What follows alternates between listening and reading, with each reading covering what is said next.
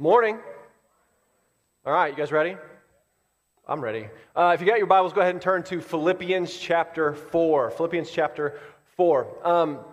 We are in week 4 of our We Are the Church series. And I hope you're ready for today, because today we start dipping our toe into the deep end. We've been talking about how we were going to for quite a while now in this series. Today is the day we're going to do that. So if you haven't been with us, right? If you haven't been with us throughout this series so far, let me just give you a brief overview. I wanted to give you a very long overview, but we just don't have time today. So a brief overview of the things that we've looked at is, one, why do we need to be at church? Like, why is it so valuable to gather as the body, to hear teaching, to be together, to gather together? So we looked at that at week 1 and how valuable and how important that is scripturally. And then week 2, we looked at what it means to be the church. God lays out all through his scriptures what Christians should look like, what his church should look like. And I think a lot of us were kind of overwhelmed by the amount of times God tells us to love each other and to be kind and humble and gentle and bring harmony and lift each other up and honor everyone. And it was just overwhelming how many times in scripture God is calling us for the sake of our joy and for the sake of his glory to reflect who he is to the world. That's what it means to be the church. And so then last week, we really dove into what does it look like to see everything in this world, everything in your life through a biblical, or another way to say that is a Christian worldview. Right? Not to see the things the way the world is telling us to see them, or the way the world sees them, but see them as Christ might see them. Another way we said that is to not see the things like the world sees them, but see things through the lens of holiness. Like, what is holy? What is good? Not just trying to avoid sin, but trying to pursue the good and right things that God has for us through pursuing holiness. And so here's the thing. If you missed the first 3 sermons in this series, can I just strongly encourage you to go back and listen to them? I don't do that very often, hey, you have to go listen to one of my past sermons. But honestly, as we start to dive into the deep end, as we start to talk about these more difficult things today, if you don't have the foundation of the last 3 weeks, then all of this ends up sounding like, hey, just be a better person, which is not at all what we're saying. We're saying that Jesus is the better person. He is the one. He has given us his holiness. He makes us capable of all of these things and to do all of these things. And so I'm going to refer back to the other sermons, a lot in this sermon and a lot in the sermons to come. And so if you missed any of those first 3 sermons, I strongly encourage you to go back and listen to them so you have the foundation built for what we're going to do the rest of this series. So what we're going to do this week is we're going to kind of somewhat continue what we started last week. And so last week we really talked about transforming our minds. If you were here, do you remember that? The importance of having our minds transformed. The greatest commandment, right? Love the Lord your God with all your heart, your soul, and your what? Mind.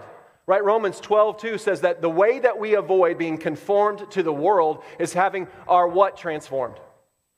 We are transformed by the renewing of our minds. I think in Christian circles, we talk a lot about our hearts, and we should talk about our hearts, like what God's doing in our heart and our soul. But Scripture over and over talks about the importance of having our minds transformed. Our minds transformed in Christ. And so our minds play this vital role for the sake of living in and for God's glory, living in holiness. And so here's what we're going to do this week.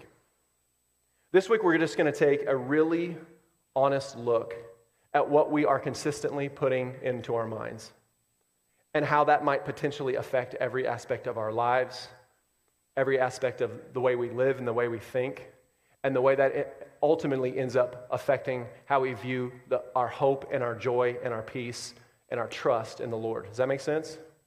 We're just taking an honest look at what we're putting into our minds and how that might affect us. All right, so here, before I jump into anything else, I just want to read the passage. I want to let the Lord speak to us through the Holy Spirit, through his word, let him speak to us, soak it in, and then we'll come back and we'll start really diving into what we're going to talk about today. So if you've got your Bibles, haven't opened them yet, go ahead and open up to Philippians chapter 4. Philippians chapter 4, and we'll start in verse 4. Philippians 4:4. It says this: "Rejoice in the Lord always. Again, I will say, rejoice. Let your reasonableness be known to everyone. The Lord is at hand. Do not be anxious about anything, but in everything by prayer and supplication." Supplication means crying out to God. "With thanksgiving, let your requests be made known to God, and the peace of God, which surpasses all understanding, will guard your hearts and your" what? "Minds in Christ Jesus. Finally, brothers, whatever is true, whatever is honorable, whatever is just, whatever is pure, whatever is lovely, whatever is commendable, if there is any excellence, if there's anything worthy of praise. Think about these things. What you have learned and received and heard and seen in me, practice these things, and the God of peace will be with you. So I hope you saw in the passage, this whole thing is about us having peace in the Lord, confidence and peace. What it's really about is contentment. And so verses 5 and 6 in this passage talk a lot about anxiousness. And when it says that, it essentially just says, do not let fear rule over your life, right? Anxiousness is built out of fear. Don't let that rule over your life. But through prayer and continually giving thanks to God, like being thankful to God for who He is and what He's done and who you are in Him, like remembering those things daily. And again, through supplication, which just means constantly crying out to God, that the peace of God, listen, not fear, but the peace of God, which surpasses all understanding, will guard your hearts and your minds in Christ Jesus.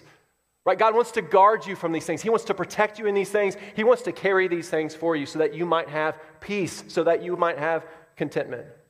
Now, there's a whole lot. We could spend a whole lot of time on that, but honestly, I don't know if you remember, if you were here, about 6-7 months ago, we did the Gospel Reset series, and I spent a whole week on chapter 4, and we spent a long time on verses 5 and 6. Verses 5 and 6 are two of the most important verses in the Bible to me, for my daily walk. Because it's not making a good recommendation not to be anxious. It's saying this is a promise from the Lord. If you trust in the Lord, if you give these things to Him, He will carry that anxiousness for you. He will carry that fear for you. And through supernatural means, a peace that surpasses all understanding, God will guard your heart and give you peace. Right? So we can spend a lot of time there, but I did in the Gospel Reset series. So if you want more time with that, you can go back and listen to that. It was in week 4 of that series. But today I'm not going to spend a lot of time on it. I'm just going to say this. If I were to ask you, what do you think is the presiding emotion, the presiding feeling ruling over our culture right now? You don't need to shout it out, but if I said that, what would you say? The presiding feeling, the presiding emotion ruling over our culture right now. This is one of the few times today that I'm going to share just an outright opinion. You ready for it? I said in this series I'm going to share as little opinions as I can, but this is an opinion. I think it's fear. I think fear is ruling over right now. I think this fear, this anxiousness is ruling over us. The fear of the virus, or fear of what our future is going to look like, or fear that's inlaid in all of this controversy and conspiracy. It's fear of losing control, fear of government control, fear of persecution, fear of being lied to. Fear. Fear in our culture is now wielded like a weapon. And I tell you what, honestly, it's effective, isn't it? It's an effective tool. But here's the thing, because of who God is, because of what He has already done for us in Jesus Christ, fulfilling all of those promises, because of what He is promising to do, because of who we are in Him. Listen, because of all the things we've been talking about the last 3 weeks, God is telling us, hey, listen, do not be anxious. Do not live in fear. 2 Timothy 1:7 says, for God gave us a spirit not of fear, but of power, love, and self-control. Jesus says this in John 14:27, peace I leave with you, right? Not fear, but peace. Peace I leave with you. My peace I give to you. Not as the world gives, do I give to you. Let not your hearts be troubled, neither let them be afraid. In other places, Jesus says, hey, listen, don't be overcome by the world, because I have overcome the world for you. God wants us to know He's overcome all this for us. We don't have to walk in fear. We don't have to walk in anxious. He wants us to have peace. So I think out of that fear, out of that lack of control and anxiousness, out of that comes so much of the anger and the hate and the division and the resentment and the tribalism, right? All these different teams, all of these different camps, all of that is bred out of fear in our country. So, and what's sad about this is we're even seeing this in our churches among Christians constantly, aren't we? I wish the church was the exception to all of this division and hate and anger and bitterness and resentment, but to me, it doesn't seem like it is. And so here, maybe it's not that for you. Maybe fear is not the presiding emotion over everything for you. But I think maybe if you step back, you can at least see how it's playing out in our culture right now. I think you can see how it's playing out in our churches. I think it's just a major factor of where we find ourselves in our culture. Now, here's the question. As Christians, what is our answer to that? What is this passage telling us? Not only do we seek the Lord in prayer with thanksgiving, right? Constantly trusting Him and living in His peace that, listen, surpasses all understanding. I want to say that again and again so you don't just think it's like this general peace. This is like all life peace, this overwhelming peace that comes from the Lord. Whether things are going awesome or whether things are going terrible, God wants you to give you peace that you can hold on to, this contentment, this shalom in Him. So yes, it's that, but it's also by having our minds transformed. This is not just a heart issue. This is a mind issue. It's very much a mind issue. God is telling us by dwelling and thinking and focusing on the right things, on different things than the world focuses on, that we might have hope. We might be able to move forward. And so, what does Philippians 4 say we should be thinking about? Did you see it? The things that we should be dwelling on daily. Whatever is true, whatever is honorable, just, pure, lovely, commendable, excellent, anything worthy of praise. Those are what our minds and our hearts, but our minds, this is talking about your mind more than anything else, should be focused on every day. Now, we're going to talk more about each of those words here in a second. We're going to get to that. But let me ask you, on a daily basis, how much of your mind do you think you give thinking about these things? Can you guys just not sit there and just like listen to me for a second, but actually think, how much of my mind do I actually give to the things that Philippians 4 is talking about on a daily basis? Intentionally, specifically. Versus how much of my mind do I give to things that are worldly, that are unhelpful, or things that just induce fear and anger and bitterness and resentment and disunity and apathy? I'm not even necessarily talking about things that are sinful, but things that produce that in us. Because dwelling on the right things seems to be an enormous thing in Scripture. And right now, I know this is a bold thing to say, I don't know that it's ever been more important than after the year we just had. Why? So, I'm going to quote some stuff. This is as of the end of 2019 into the beginning of 2020. All the statistics and stuff haven't really come out for this year yet, right? Because we're just now into 2020.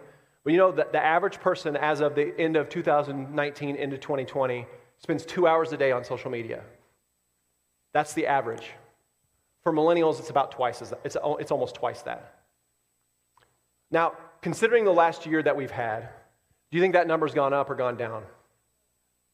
Yeah, immediately. It was like, oh yeah, it's gone up. Yeah, immediately, gone up. I don't know that for sure. The stats haven't come out yet, right? I don't want to, as much as I can, I don't want to share opinions, but man, people are just like addicted to their phones now. Like, I was talking to Jack the other day. He works over with Matt at Melancholy, and wasn't there a kid in there looking at his cell phone? It was like the middle of the day, and he'd been on it 7 hours. And he's like, well, that's not that bad. One of my friends has been on his phone like 12 hours. Like that's not even that uncommon anymore, right? That's crazy, isn't it? But it's not even that uncommon. Look at your screen time and see where you actually end up at the end of the days, right? So social media is now 2 hours a day. You know, the average person towards the end of 2019 and the beginning of 2020 listened, read the news 70 minutes a day. Now, let's be honest. Do we think that number's gone up or down?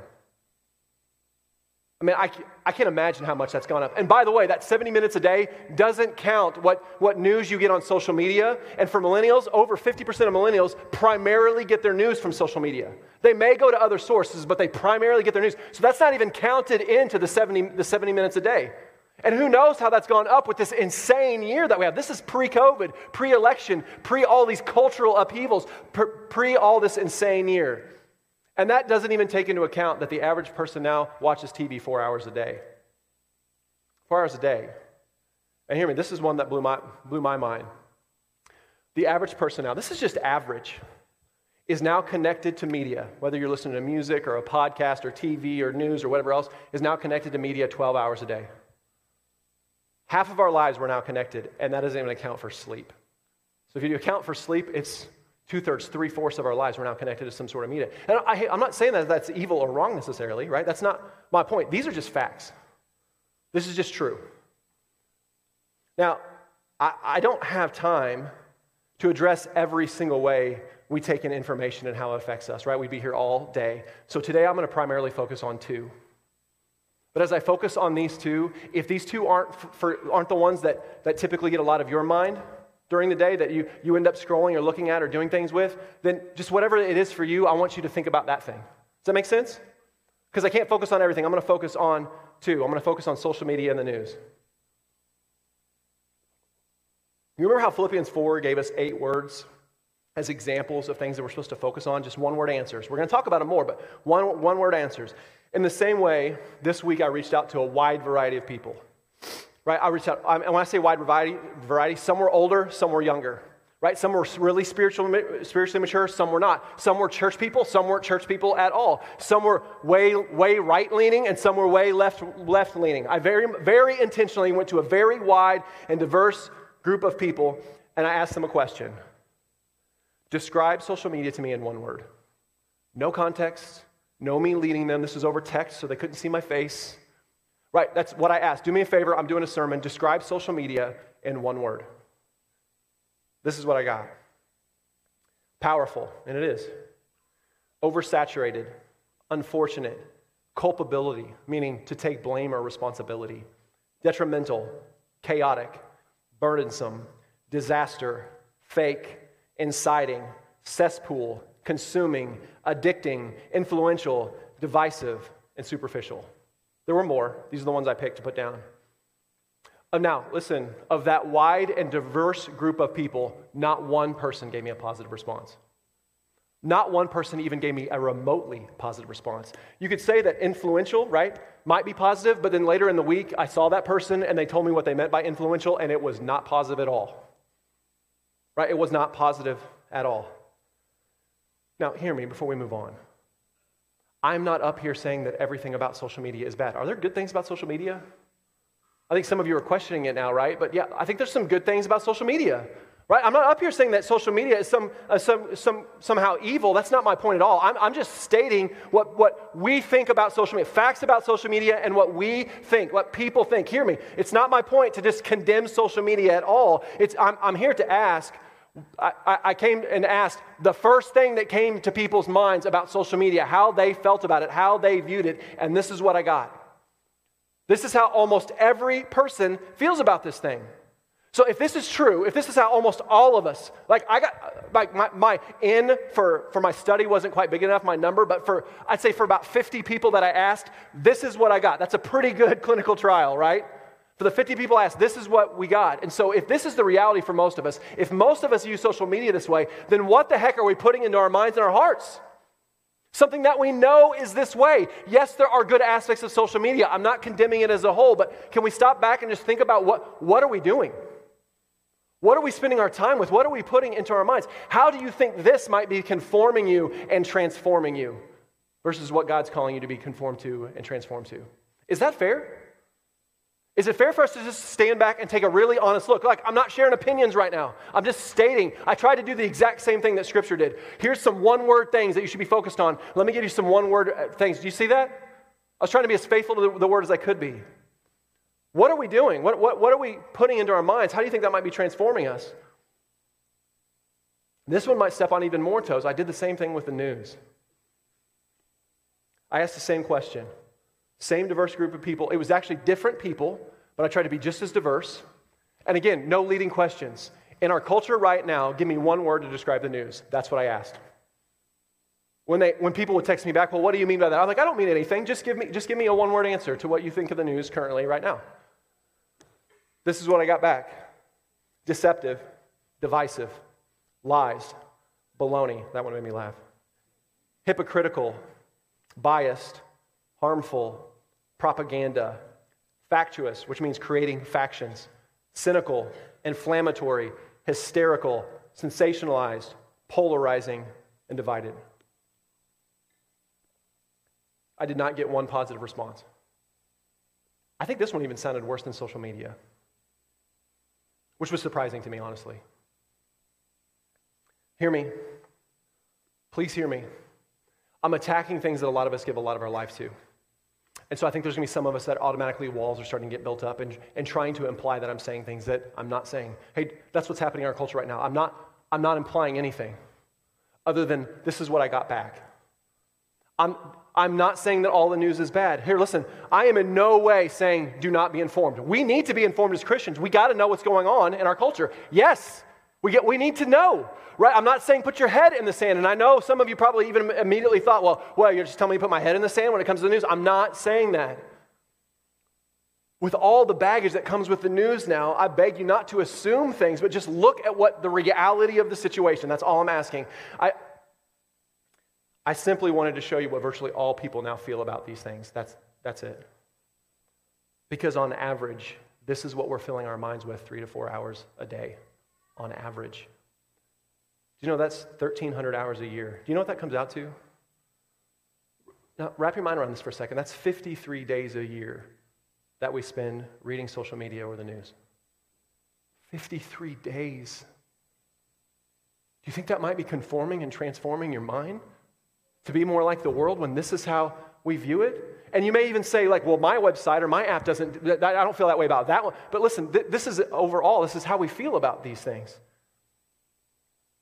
You know, typically after spending a lot of time reading and dwelling on the endless news cycle, because it is just endless now, I want you, just another thing, I want you to be honest with yourself. What does it produce in you? Does it, after spending a lot of time reading the news, I'm just going to pick on the news for a second, reading the news, does it produce the fruit of the Spirit? After reading the news for a long time, you're like, man, I just want to go reach my brothers and sisters in Christ and share Jesus with the world and just create this kindness and this gentleness and this peace and this love for fellow man. The kingdom of God. That almost sounds like a sarcastic response, doesn't it? That's exactly what God's calling us to fill our minds with things that draw us to act and feel like Christ does for the world. That's how we're supposed to respond. That's what God wants for us. And not just because he's trying to tell us what to do. God wants you to have joy and peace, and being like Christ is your hope, is your joy, is your peace. He wants you to be filled with the Holy Spirit so that you can go out in the world and do his work. Does this at all happen when you spend a bunch of time with the news? Or does it produce anger and frustration and division? The things that the world is so caught up in right now. Like the world, our country, our culture. This is so important. I think, church, I said this is going to get a difficult sermon series, right? I feel like God is telling us we all need to face some things, because here's also the reality of church-going people. This is not average. This is not Christians. This is people who say, I go to church regularly. You ready for this? 19% of those people say they're in the Word of God close to once daily. 19%. How many of those people do you think are on social media and the news every single day? At the same time, almost the same percentage, 18% say that they are rarely or never in the Word of God, other than when the pastor tells them to open to a passage on Sunday mornings, and I think even that's happening less than it used to. Over the last few months, I've had to just be really, really very, very honest with myself about how these things affect me. I think that's one of the reasons I didn't want to preach this series, because I have to face it too. And I'm just asking you to do the same thing today. Now, we're going to talk about that more in a second, but I want to go back to the actual passage and what God is trying to teach us about our minds, trying to teach us about how that affects our heart, how that affects our lives. So let's go back to the passage. What's the first thing that Philippians 4:4 said that we're supposed to do? I heard it. I heard somebody whisper it. I always love that as a pastor. Rejoice. Yeah, rejoice. Not a trick question. The first thing says, rejoice in the Lord. How often? Always. Like, rejoice in the Lord always. Listen, as I go through these things today, I'm not saying that every day, all day, you have to just be thinking about Jesus, and Jesus is this, and Jesus is... Like, you've got to live your life. Like, we got to do the things that we've got to do. This is not about this, like, constantly making sure that your mind is thinking holy thoughts all of the time, right? But this is saying, rejoice in the Lord always. Right? Rejoice. Have joy. Have hope. Have fulfillment. Have peace in the Lord. This means thinking about the good things of the Lord every day. It's like last week when I told you, hey, every day when you start your day in prayer or in the Word, don't start with you, start with God. You mess things up. You don't always get it right. You struggle with shame or guilt or what you're thinking about or how you're feeling, but God is always faithful. You aren't. He always is. So start with Him. Even start with what He says about you, that you are holy and blameless in His sight, so you can confess your sins and move forward and not be weighed down by condemnation. We got to start with God. This is rejoicing in who God is and what He's done for us. Every day, that's how we start. That's who we are. This is always at the top of our mind. The rest of this passage is really God all saying all these things so you can rejoice in him every day. Rejoice in the Lord. What's the second thing it says that we need to do? Let your reasonableness be known to everyone. You know, in the original language, this was written in Greek, and the Greek word for this means to be fair, to be sensible. This word is literally also used to say to be gentle. It can be used interchangeable between reasonable and gentle. What this is saying, let your reasonableness be known. It's saying that let everyone you encounter know that you are reasonable, that you are fair. This means that you're a person that is not quick to spout out your opinions or beat people down with them or let your anger get the best of you, but a person that seeks to understand other people. A person that seeks to find common ground.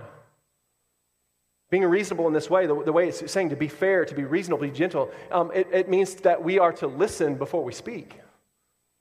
Because we can't understand people and where they're coming from, and that they're actual people, that they aren't the they out there that the news and social media is always talking about, right? The they out there. No, God's calling you right here to be reasonable with people in front of you, people you encounter, people in your world. As James says, quick to listen, slow to speak, slow to anger. Now, this is important for some of us that are fighters. I'm a fighter. Right? Guys had to teach me not to be a fighter.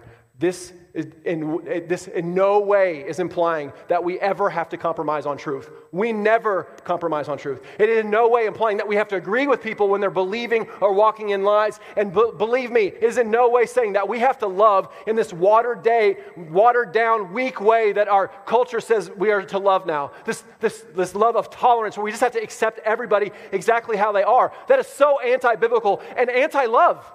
If we see somebody walking down the path of destruction and we don't intercede for them because we love them, we must hate them, right? Is that not a form of hate or just dislike or just not caring and apathy? Of course, that's weak. Weak love says you just accept everybody exactly how they are. That is not the kind of love that Scripture's talking about. The kind of love that Scripture's talking about is we engage no matter what. In the joy and in the difficulty, we engage for the sake of Christ. That's love. But it's always done reasonably. Kind and gentle, seeking to understand first before we seek to tell someone how wrong they are. That we should always be seen as reasonable, as fair, as gentle. Now,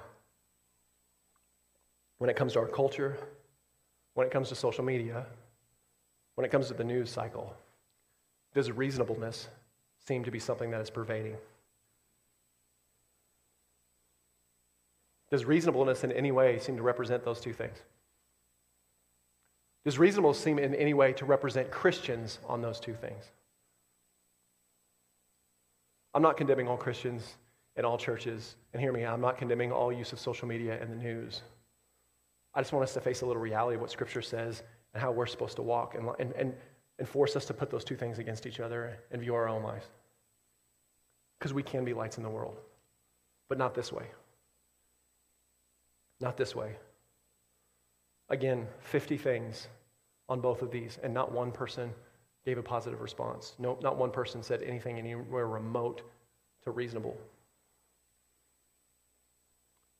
So the first thing to have our minds right and to reflect God's glory to the world is that we need to rejoice in the Lord, and we need to make our reasonableness known to everyone. And then we have verses 6 and 7. Like I said, we already kind of addressed those. I'm not going to spend a lot of time with those today. So I'm just going to get right into the words that the Lord is saying for us to focus on, because they're not just words. Those words carry a lot of weight to them, right? There's a lot behind those words that he told us to focus on. So let's just walk through them really quickly, because they're the things that we're supposed to have our minds and our hearts focused on, right? So it says, whatever is true. That's the first one. Whatever is true. This is the things we need to be thinking about. When it says whatever is true, what do you think it's talking about? Take a guess. I'm asking, when it says whatever is true, what do you think it might potentially be talking about? I'm going to stand here until somebody says it. The Word of God, thank you. The Word of God. I want you to process this, right? I don't want you to just hear me preaching. I want you to process this. The Word of God, what God says is true. This is the thing that we have to anchor in. This is why we spent so much time building the foundation of the series before we ever talked about anything that we need to change or do so that we could be rooted in the right things. So I'm not going to push on you again about how absolutely vital it is that you be in the Word. Man, listen, every single day, and this is not a thing like condemnation, you're like, I'm a terrible Christian, I'm not in the Word every day. You need to have it so you know how to breathe in this world, so you know how to think in this world, so you have a hope, you have a prayer. That's why the spiritual disciplines class this week is so important. We want to equip you in every way possible for this just to be a daily thing, to know how to do it, to know how to pursue the Lord, to worship the Lord through His Word. That's what we want. Not for you to be able to break down a passage and check the box, I'm a good Christian, I got in the Word, but for you to find God here, to worship Him here, and for this to radically change you through the power of the Holy Spirit through His Word. So the first one starts tonight. Please come. Please come. The world is bombarding you with things that are simply not true. What hope do we have if we're not holding on to what is true with a death grip?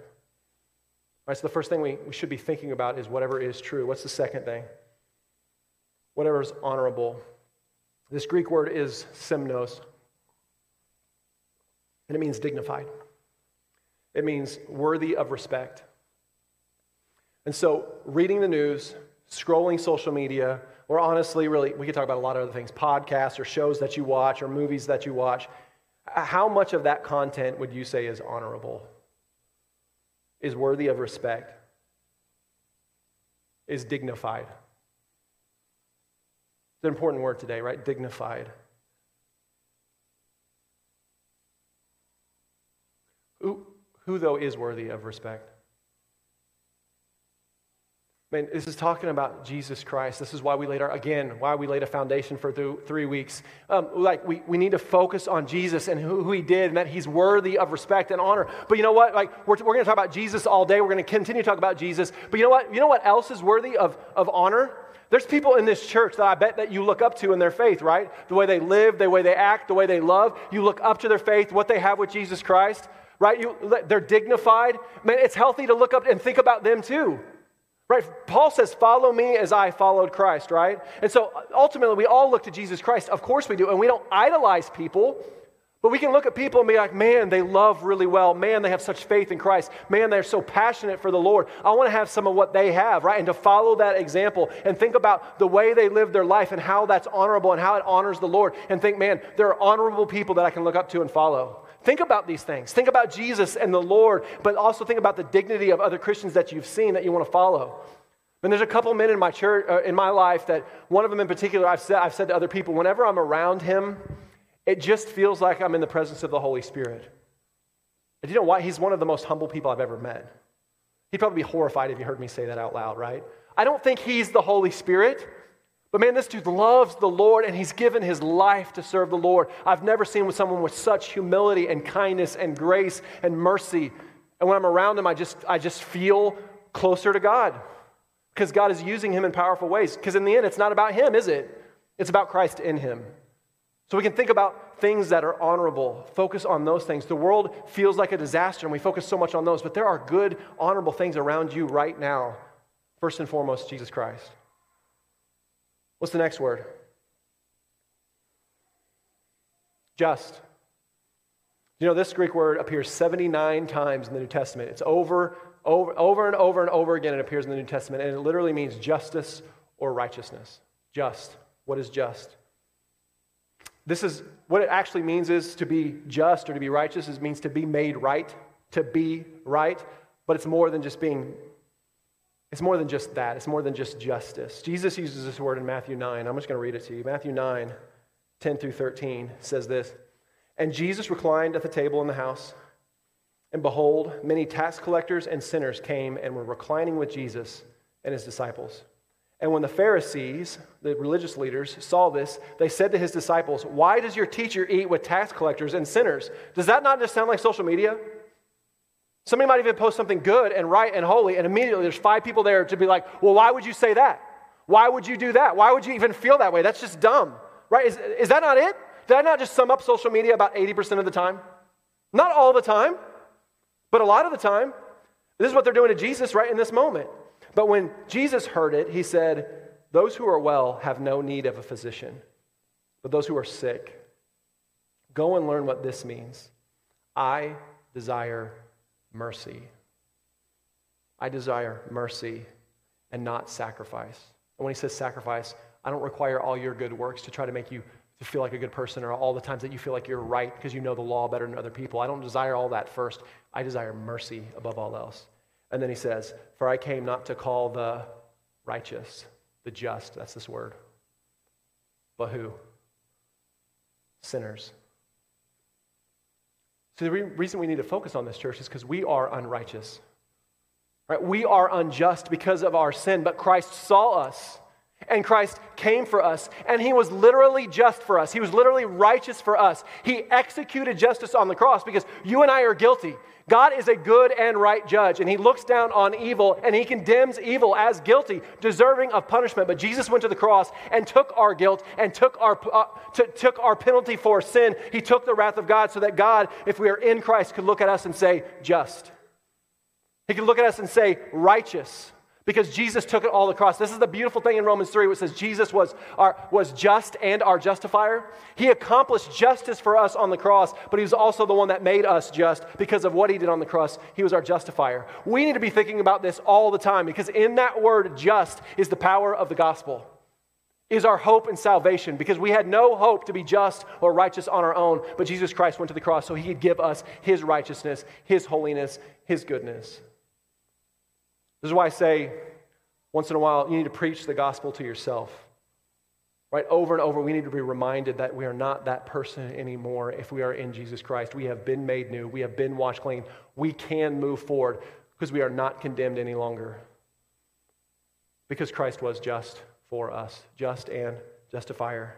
We need to think about that every day. Our next word, pure. This simply means innocent. Or maybe holy. It doesn't exactly mean holy, but one of the hallmarks of being holy, what holy really means is to be set apart, but also to be perfectly pure. It's a hallmark of holiness. And here's the thing, I think we think about God is pure, so of course we need to think about God. Christ is pure, so of course we need to think about Christ and his holiness, but who else is pure? I want somebody to say it. Who else is pure? Somebody bold enough? Christ, God's pure. Christ's pure. Who else is pure? We are. You think about it that way?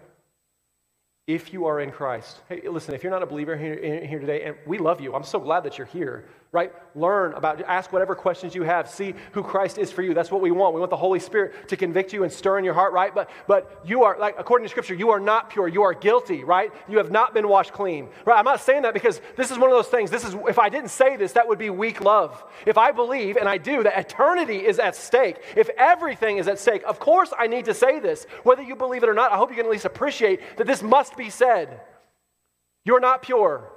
You're not innocent. You are guilty before a holy and righteous God, but Jesus is there. He wants to redeem you, save you, wash you clean. But listen, Christian, if you are a believer in Jesus Christ, we think of God as pure, we think of Christ as pure, but we have been made pure.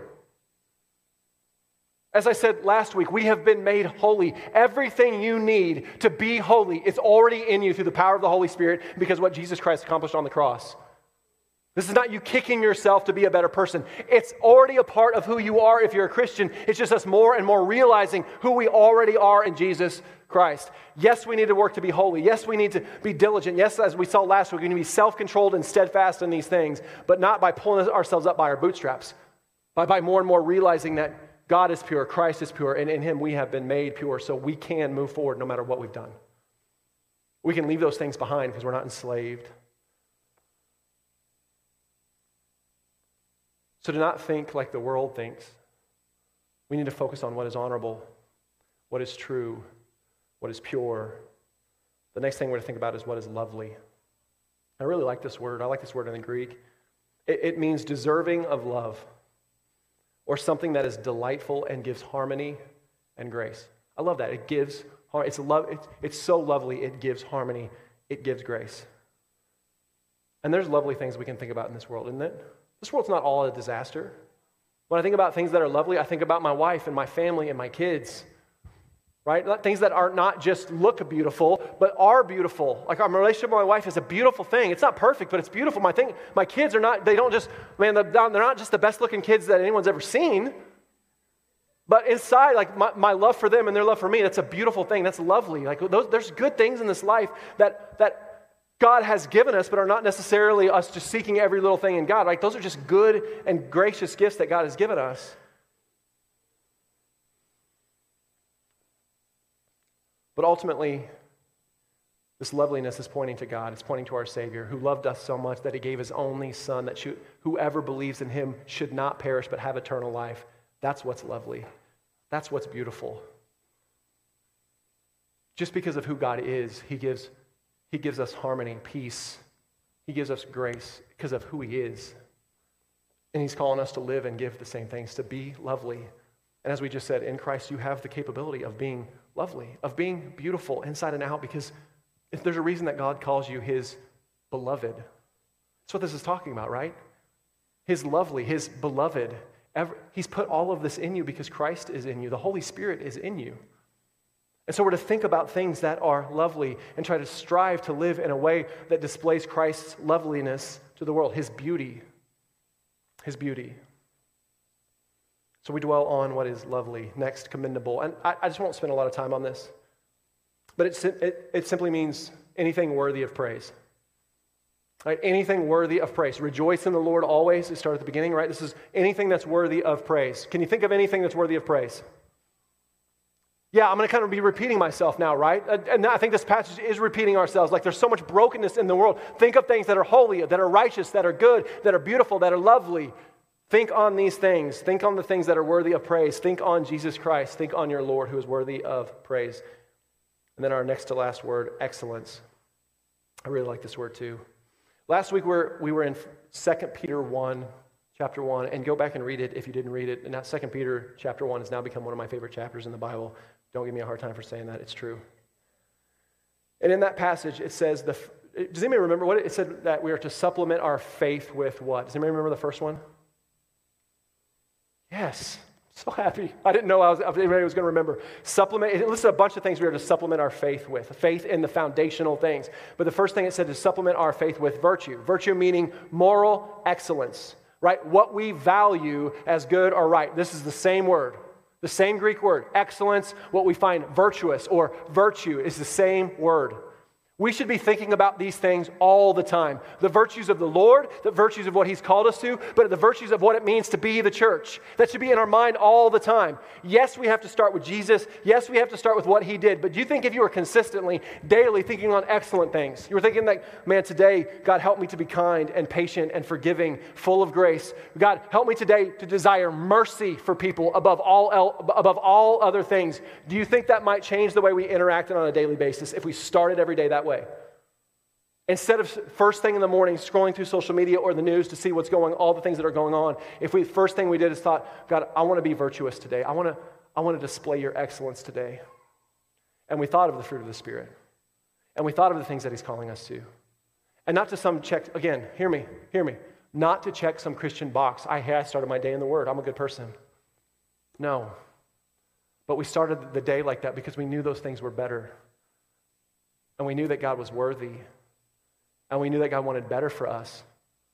I mean, who in this room is going to say that being angry all day versus being patient and kind all day is a better way to live? Anger is slavery. It enslaves you to the same emotion over and over. Bitterness is like, I think it's been credited to a lot of people. I always credit C.S. Lewis on this, but I don't know if this is actually accurate, okay? But it's bitterness. Have you ever heard somebody say this? It's like swallowing a poison pill and hoping the other person dies. Right? Is that not what hatred and bitterness and anger really are? It's just reliving the same pain again and again and again, like it's going to affect the other person, but they're probably just off living their life, like just feeling great, not even aware that you're so angry and bitter at them. But what if we focused our day? What if we started our day with what is excellent, what is virtuous? We really thought about the virtue of Christ, and we just asked God, transform my heart and my mind. And then throughout the day, when you fail at being patient, because you will. Okay, maybe you're not like me. I'm going to fail at being patient. Maybe you won't. Maybe it's something else. But when you fail at being patient, you don't think, man, I'm a terrible person. I can't even walk in the fruit of the Spirit. No, you go to your Lord and you think about what's excellent. Like, Christ made me pure. He's already forgiven me. God, I wasn't patient there. Forgive me. And if you need to go apologize to someone, go apologize and then ask the Lord to help you be patient next time. That's how we move forward. Not condemnation, not shame and guilt for not being good enough, right? So what if we started every day thinking about what is excellent and how we could reflect what is excellent in Christ? That's what it means to be the church. That's what we're really talking about in week 2. Having that always at the top of your mind. And then our last word, praise. In the end, Paul says, if there is anything worthy of praise, think on these things. I feel like this is Paul just throwing it all in, right? He gives 7 other words, and he just says, anything worthy of praise, meaning anything that is godly, anything that is good, anything that is holy, think on these things, because this is what you should be filling your mind with. This is what you should be focused on. You know, I said in men's discipleship the other day when we were kind of walking through what is holiness, and I said, if you start your day scrolling through media or the news, you're immediately already 15 steps behind. I'm not saying avoid the news, but how many of us, the first thing we do in the morning is we check our phone, and for a lot of us, the first thing we do is look at social media or the news. And if that's the case, you're already 15 steps behind. And by the way, I'm extremely guilty of this too. This is not like me condemning everybody in the room, right? This is the reality of it. Listen, just in the last 2 weeks, these were all unsolicited. I was not going out and looking for this. I've had at least, I can remember 5 different conversations just in the last couple of weeks, unsolicited, where people were admitting to me that when they were spending significant amount of time on social media or in the news, they were far less likely to pray. Far less likely to get in God's word, or listen, here's the important part, even desire to get in God's word. They said they were far less likely to reflect the fruit of the Spirit. Joy, patience, peace, kindness, gentleness, self-control, right? Far less likely. I was not asking these people about these things. They just told me. This is how God works, isn't it? In the last just couple weeks. Did you hear that? So I just want you to be honest. I mean, I'm saying that over and over today. Like, we're not the best at being honest with ourselves, are we? But I just want you to be honest. Do you think this might be you? That if you're consistently on social media, if you're consistently in the news, you are far less likely to want the things of the Lord. It doesn't necessarily mean, I'm not even necessarily talking about walking in sin. I'm not even necessarily talking about you screwing everything up. I'm just talking about you reflecting all the things that God just talked about, that the Lord is trying to teach us that we're to walk in. Does this have that effect on you? I know if I start my day in the things that we just talked about in Philippians 4 and what they represent, if I start my day dwelling on God's goodness, if I'm thinking about His loveliness and His excellence, if I really dwell on the fact that God loved me so much that He not only saved me, but because of His holiness in me, He wants me to thrive and to grow and to know Him more and to be the man that He's called me to be because I'm His child and He loves me and He wants that because He loves me. If I'm thinking and dwelling on all of those things, I'm telling you, my day is radically different. Radically different. I think I've said to you guys from the front now, I've made a commitment before the Lord, right? Be careful making commitments for the Lord, but really it's for myself. I never get in and work on my sermons anymore until I've spent significant time with God and in His Word. So that I can have my mind right for it. I'm not trying to accomplish a sermon, but I'm trying to be centered, my mind and heart centered on the Lord. Have my mind being transformed by Him before I ever get in. And when I do that, just start my day in the Word. I'm thinking on these things, my day's radically different. Do you think yours might be? This is not about, hey, church, to be a good Christian, you have your quiet time. As I said before, I hate that word. No one's still to this day, no one's given me a better word than quiet time. This is not about you having a good quiet time. This is about having your mind and your heart dwelling on the things that are good and right and excellent, so you have a hope of resisting the bombardment of this world and reflecting the glory of Jesus Christ. So that you might, here's what it comes down to, so that you might have a heart that's actually capable of rejoicing. Do you realize that this is what this is about? Not you being a good person, that you be able to rejoice in the Lord and have hope and peace and joy despite the fact that 2020 was a nightmare. There's still hope. There's still joy. You can still rejoice every day because of who God is. That's what this is about. So here's the truth. 3 months ago, I got off social media. I did not unfriend you. Some people thought I unfriended him. That's not what happened. I just got off. And over time, I got off social media first, but then I realized I found myself going to other apps and scrolling through. I think we talked about this in Life Group, didn't we? I found myself going to other apps and scrolling through other apps that I never scroll through because it's so ingrained to me to do this, right? And so I found myself on the YouTube app. I never get on the YouTube app. I forget I have a YouTube app. If I need to look up something on YouTube, I go to my Safari thing like an old man. I forgot I even had it, but I found myself opening my YouTube app in the morning and doing this. What is that for you? Like it might be TikTok, it might be something else. So I deleted my YouTube app. I basically deleted all my apps that I can scroll through. And by the way, I deleted all my news apps except for 2.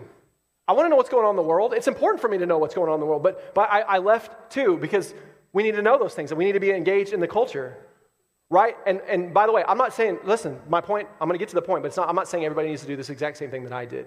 But I am telling you what, after I did that, after about 3 days, I felt like this huge weight had been lifted off of me. I mean, honestly, I wasn't even on social media that much. I didn't do that much scrolling, especially I did not get anywhere close to 2 hours a day. Not close. I'm just being honest, right? But even in that, even in those, I probably spent 20 minutes a day on social media and 20 minutes a day on the news, maybe 30, right? And just to let some of that go, I felt like this huge weight had been lifted off my shoulders. I felt free. And I have loved it. I mean, I don't miss it for a second, not not anything, right? My sister's sitting in the front row. If I want to send a picture to my sister, I got her, I text her, right? We text each other back and forth pictures. I can still do that, right? I don't need to announce to 1,300 people that my kids went to the pool. It doesn't matter to me. It might matter to you, I just don't need to. I can send it to my family and to my friends that would appreciate that. And listen, this is not me trying to avoid the world. That is not what I'm doing. This is not me trying to pull back from all cultural things. As Christians, we cannot pull back from all cultural things. We have to be in the fight. But this was me just trying to be more dedicated to what Scripture is calling me to do than the things that I actually kind of sometimes wanted to do to distract me. So I could keep my mind focused on what is good and godly. What's good and godly. And you know what? This is true. This is just true. Pursuing holiness for me over the last 3 months has been much easier. I've longed for it much more. I've longed for prayer more. I've longed to be in God's Word more. And I have to be in God's Word all the time, right? I have to be. But it doesn't necessarily mean my heart's always longing for it. I can be honest about that, right? Most times it does. But even pastors sometimes don't long for the Word of God. But I found that much less. Walking in holiness has been much easier. I feel like the fruit of the Spirit in my life has been much more prominent in the last 3 months than it was before. I know that I've been more patient and kind, and when I haven't been patient and kind, much quicker to say I'm sorry and ask for forgiveness. Now, when I say that, are you guys hearing that I'm telling you that every person in this room needs to get off social media? I mean, you don't have to yell it out loud, but I hope that's not what you're hearing. I'm just telling you what the process that I've been through, and this is what it looked like for me to be faithful. You know, one of our other pastors, Brandon, he just got off social media. Would have been about 2 weeks. And he told me, I don't know that I'm going to be off of it forever, but he's off of it for now. So he's off. But Denny is not off, right? Right, Denny? And Denny and I talked about this the other day. Denny uses his Facebook page and social media for his ministry, to be an urban missionary. It's how he keeps in contact with what's going on in the neighborhood, where the needs in the neighborhood are. And Denny has this amazing ability he said, I believe you, Denny, I'm going to believe you in this, right? That it's not an addiction for him. He doesn't have to look at it. That he doesn't even get wrapped up in reading all the comments, which is really the comments that destroy most of us, isn't it? That's where we all lose control. It's in the comments. Then he doesn't need the comments. He doesn't need to look at those things. He sees social media as a tool, and he's even got rid of certain things on social media to keep it focused on what he wants to keep it focused on. And God is doing incredible things as an urban missionary in Paula and Denny's life, right? And social media is absolutely a part of that. I'm not telling you that everyone needs to get off. Some of you need it for your business. I realize that. We're in a different world now. Not everyone can do this. But also, because Denny is on social media and because Larry is on social media, I don't have to be. And it's better for my heart and soul so I can just focus on these things. So here's the thing. I'm not telling you what to do today. But I'm guessing God already is. I'm guessing God, for some of you, is already convicting you about changes that you need to make. He's convicting. He's nudging. He's speaking to you about how you spend your time. And maybe it's not social media and the news. Maybe it's something like YouTube or podcasts or TikToks or TV or talk radio. I am telling you, get off talk radio. That one, I feel comfortable saying. That's an opinion. Get off talk radio. But I'm guessing God's already speaking to you about what you should do. Everyone I have talked to about the news and about social media in the last 2 weeks has described it as mostly, not completely, mostly toxic. What are you afraid of losing?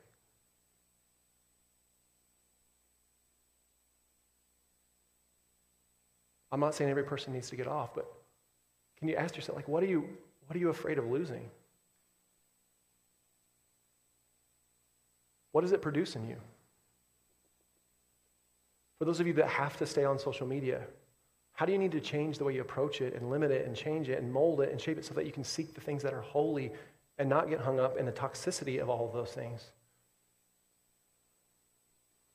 And please, be honest about how these things affect your mind and your heart. That's really the ask for today. That's the ask for today. Do these things produce anger and outrage, or bitterness, or hatred, or division, or fear, or anxiety, or depression, or obsession, or addiction? Are they an idol?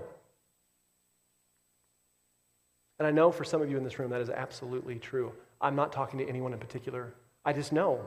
That's where we are in our culture. That's absolutely true. And hear me, even after hearing today, even after having the conviction of the Holy Spirit in your heart, which I know some of you are feeling, you're still not going to let it go. What are you afraid of losing?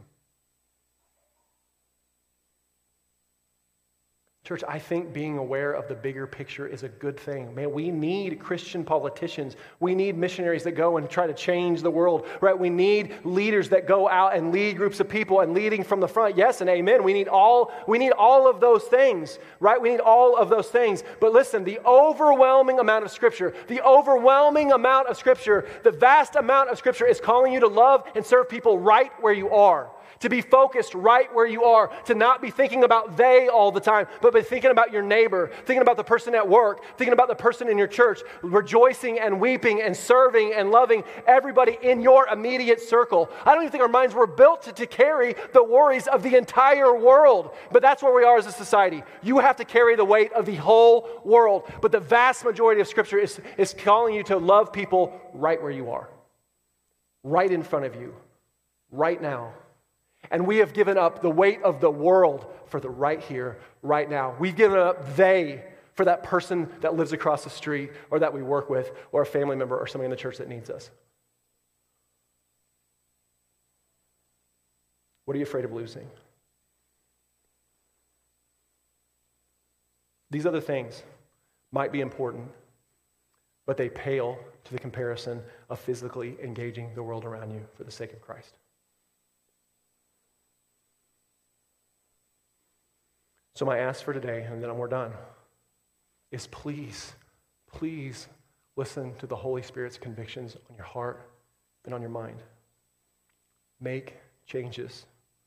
Let the pursuit of holiness, of making much of Christ, of bearing the fruit of God's kingdom and the light of the gospel in a dark world that so badly needs it be more important to you than these things.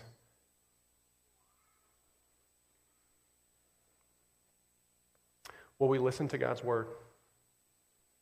Will we listen to the convictions that God is placing on our hearts, whatever that might be?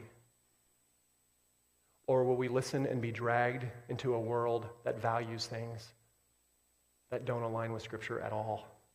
Because that's it. That is exactly what is at stake, your heart and your mind. I'll be praying for you, church. And please pray for me too, because this is not easy. Let me pray for you.